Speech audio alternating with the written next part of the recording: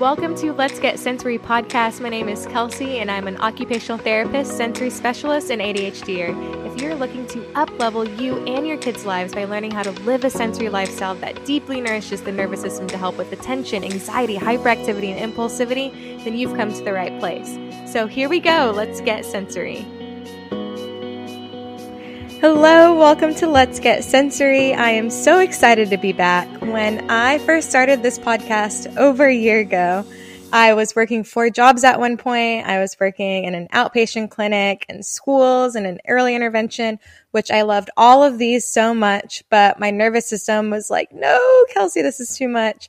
And while I loved each job and every single one of my kids so much, I could tell I was reaching the point of nervous system burnout. And one of the things I am blessed to do in my job as an ADHD therapist, also having ADHD, I get to participate in a lot of regulating activities all day long with my kids, which is a very nice added bonus because it also helps my own regulation. But this whole experience was a wonderful reminder that living a sensory lifestyle is more than simply adding in lots of regulating and sensory strategies into routine. It's about, to the best of our ability, creating an environment and routine that fits our brain and our own unique sensory needs and that helps us best regulate. And while a lot of other people could have easily done my schedule, I remembered that my brain works differently and that is totally okay for me not to fit the norm and to find a routine and setup that better fits my brain, which old Kelsey would have probably been super hard on myself for not being able to keep up, but new me is proud of myself for being unapologetically myself and just being aware of my own nervous system needs. So I say this because I think this is an important reminder for every single person, because we all have unique nervous system needs, to always do what feels best for you. Maybe that's taking a sensory break on your lunch break, like kicking back, putting a weighted eye mask on while listening to calming music, maybe doing some deep stretches. Do what's best for your nervous system and your own mental health. Like, although it was really, really tough to leave, I feel so much better and more regulated now in my nervous system. I can just feel my nervous system is happier. And overall, I'm so grateful that I now have one day to devote to something that I'm so, so passionate about. And that is spreading awareness about sensory therapy and empowering parents and adults to live a sensory lifestyle that supports our senses and nervous systems. So for my first podcast back, I wanted to start by sharing with you my own sensory journey, which I have talked about some on my Instagram and inside of my course, but haven't fully opened up about yet, which is something I've wanted to do for a really long time, but have always been a little bit hesitant. So if you follow me on Instagram, then you may have heard that I was recently contacted by someone, a very well-known sensory occupational therapist, who does not agree with me simplifying sensory integration and sharing my view and my own personal perspective on sensory integration based on my experience growing up and living with ADHD and SPD, and also my experience working with lots of ADHD, autistic, and SPD kids over the past 10 years. If it were a different situation, the people pleaser in me would have been apologizing like crazy and doing everything she told me to do, except not this time. This is something that I believe so, so strongly in, and hopefully by the end you understand why, and that's something that I will never stop advocating for. Something that I believe ADHD, SPD, and autistic kids deserve and need in this world. What we really, really need is a sensory movement, making sensory processing and SPD as commonly known as ADHD and autism, making sensory therapy and how to live a sensory lifestyle known by all parents, professionals, doctors, caregivers, for everyone who works with kids.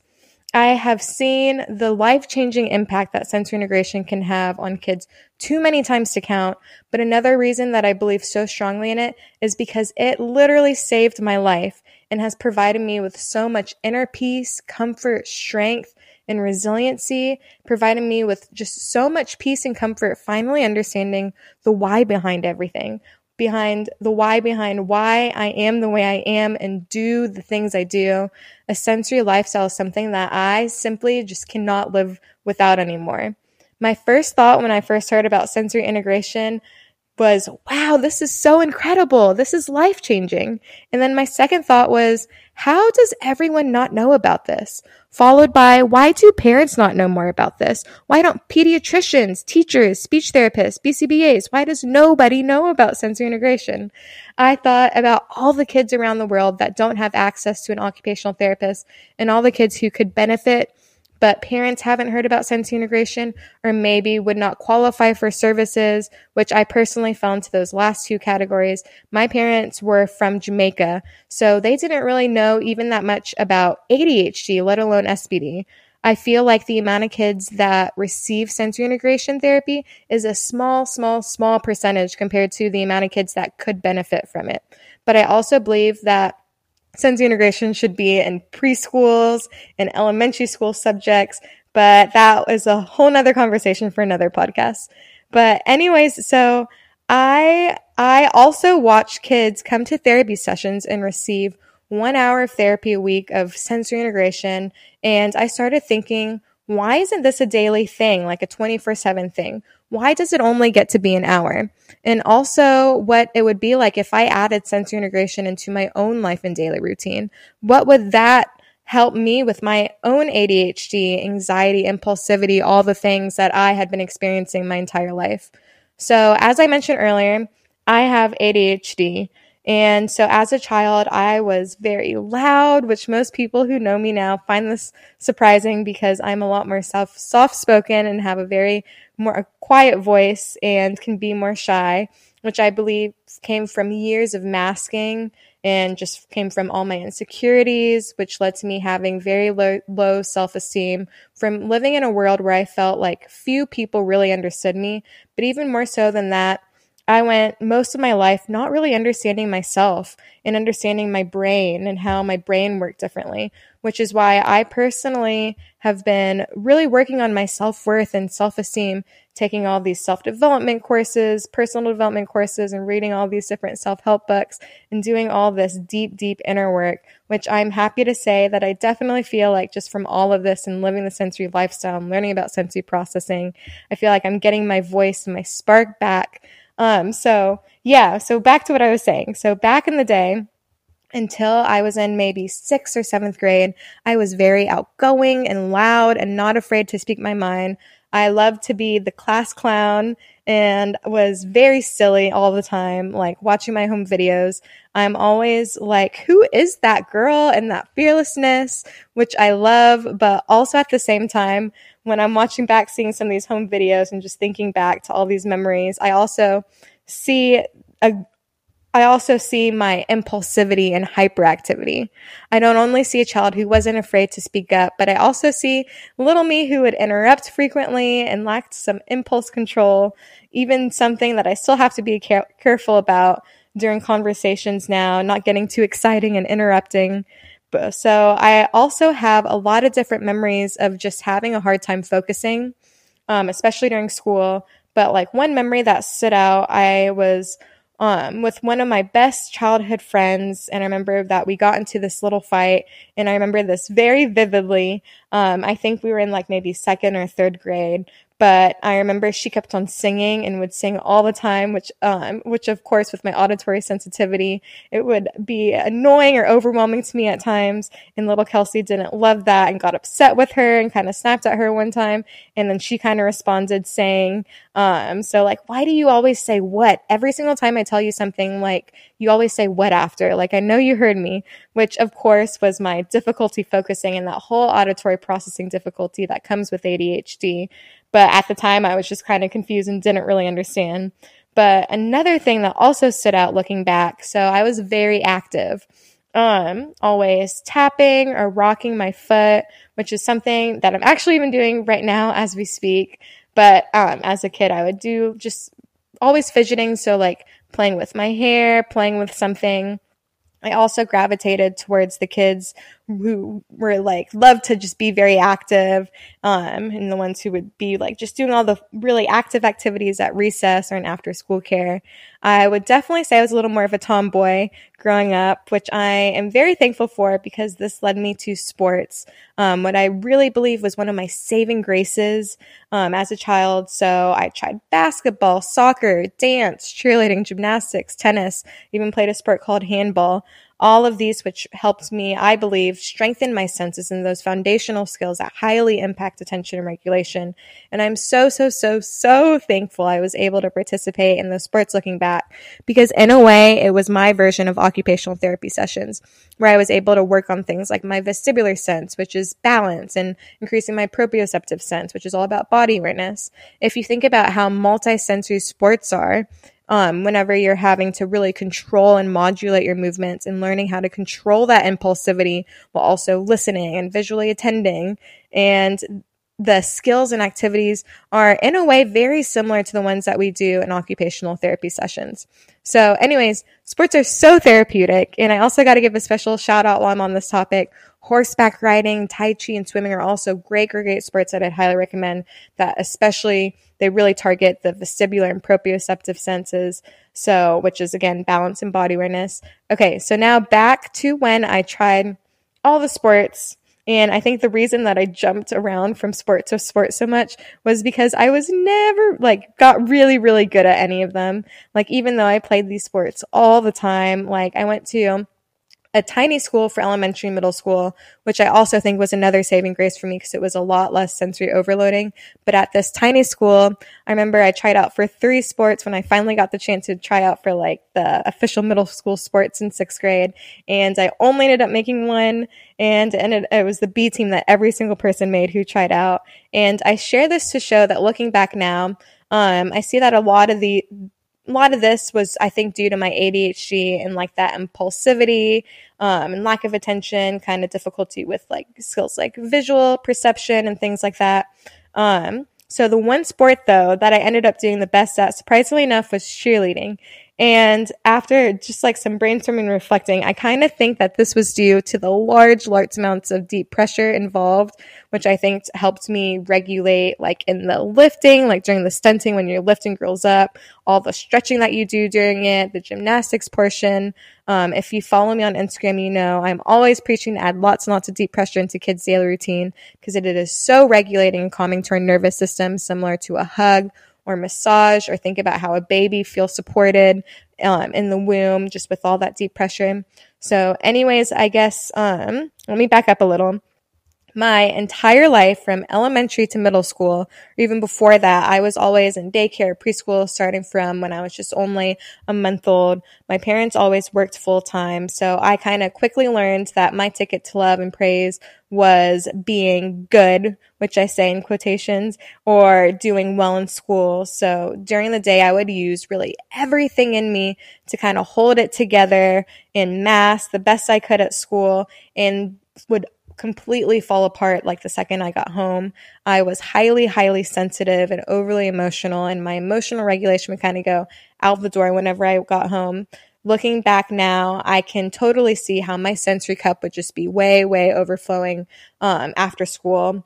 And getting home also meant dinner time, which I was a very picky eater, with foreign parents who are from Jamaica. And of course, food was a big part of our culture. And they really wanted me to eat all of their Jamaican foods and everything growing up. And I remember it just would give me so much anxiety, where like anytime I was visiting friends. And then also bedtime and sleeping was another thing that gave me a lot of anxiety. My body was always, I could just tell, and I can feel it. Just remember that feeling when I was a kid of being in this hyper alert and hypersensitive state during the day and even during night. And if you've taken my online course, you know I talk about the regulation baseline and all that jazz. So this was just another sign of that. And with all of this happening and all my big, intense emotions, I remember experiencing feelings of depression as early as 6th grade, but I think it might have actually been sooner. So another thing about me is I have horrible memory, short-term memory, long-term memory, like the worst. All of my friends know this about me. But I do remember first experiencing and then regularly experiencing depression and low self-esteem throughout, especially middle school, high school, and then it really hit hard in college for me. I realize now that because of my ADHD, my nervous system didn't always feel safe or secure, which led to me just having a harder time regulating my emotions. So fast forward to high school, I guess I haven't talked about the academic part. So, math and science was always kind of my jam. I went to a magnet program in high school for math, science, and technology. And similar to a lot of ADHD and autistic kids, math and other very concrete subjects can be a lot easier than the more abstract topics like reading and writing. Those were always my hardest classes that absolutely did not come natural to me. I'll never forget one of my first pediatric occupational therapy internships. The OT told me that I used an immature writing grasp and that I must have weak fine motor strength. And she was also the same OT that later pointed out that I still had active primitive reflexes, which is also for another podcast, another conversation.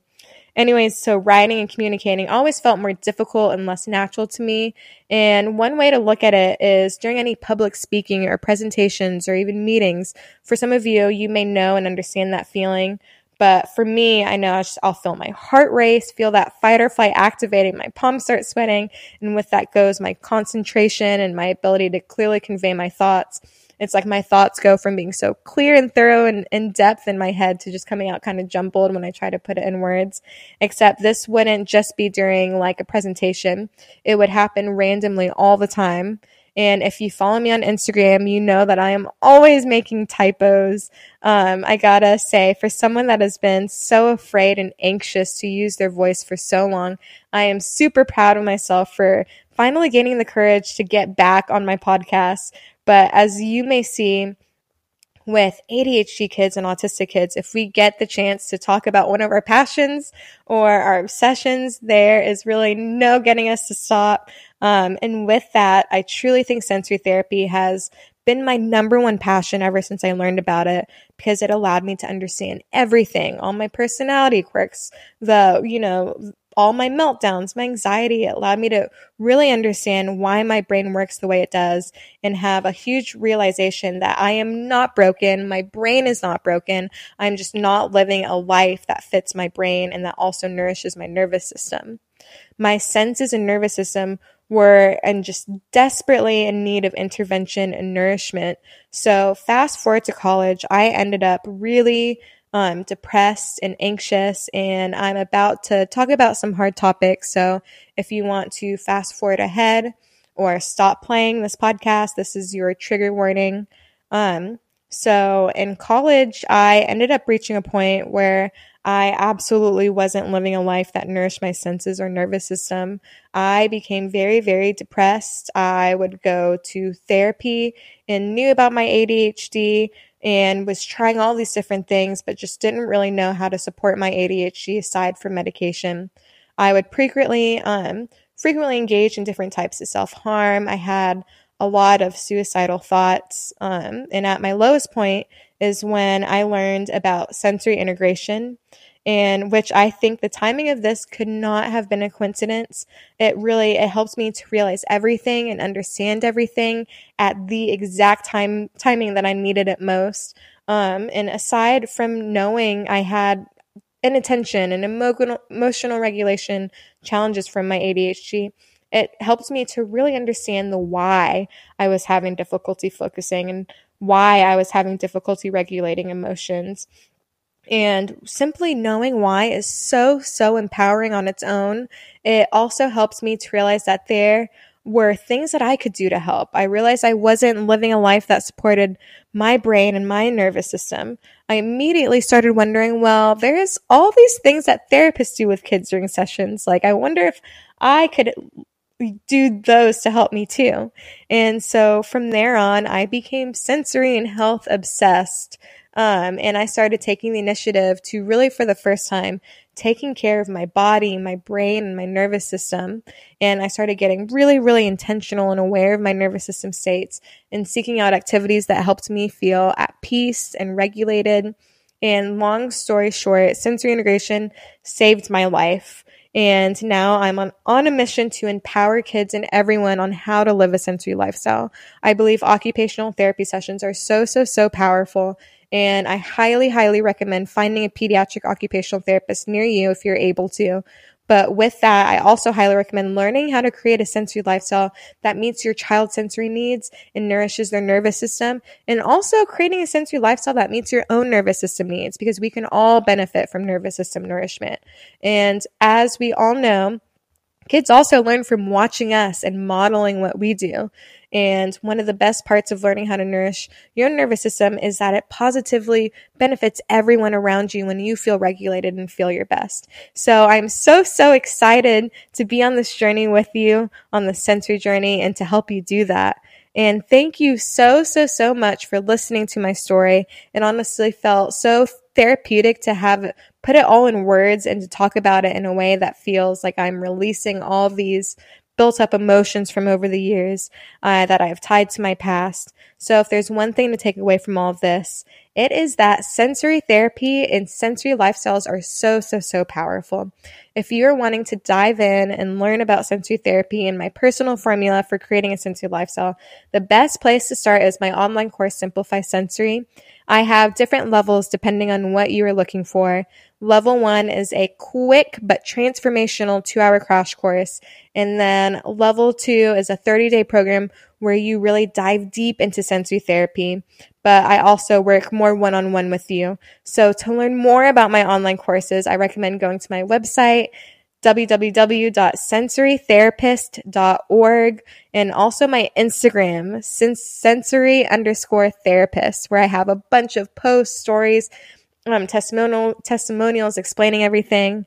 I am so excited to be back podcasting, so you can expect lots more podcasts to come on everything from self-esteem, schools, sensory therapy, sensory tips. I am also so excited to be branching out more this time and talking about nervous system and lifestyle support for adults, so for you. So there is a lot more fun topics to look forward to. So again, thank you so much for joining me, and I hope to see you again soon.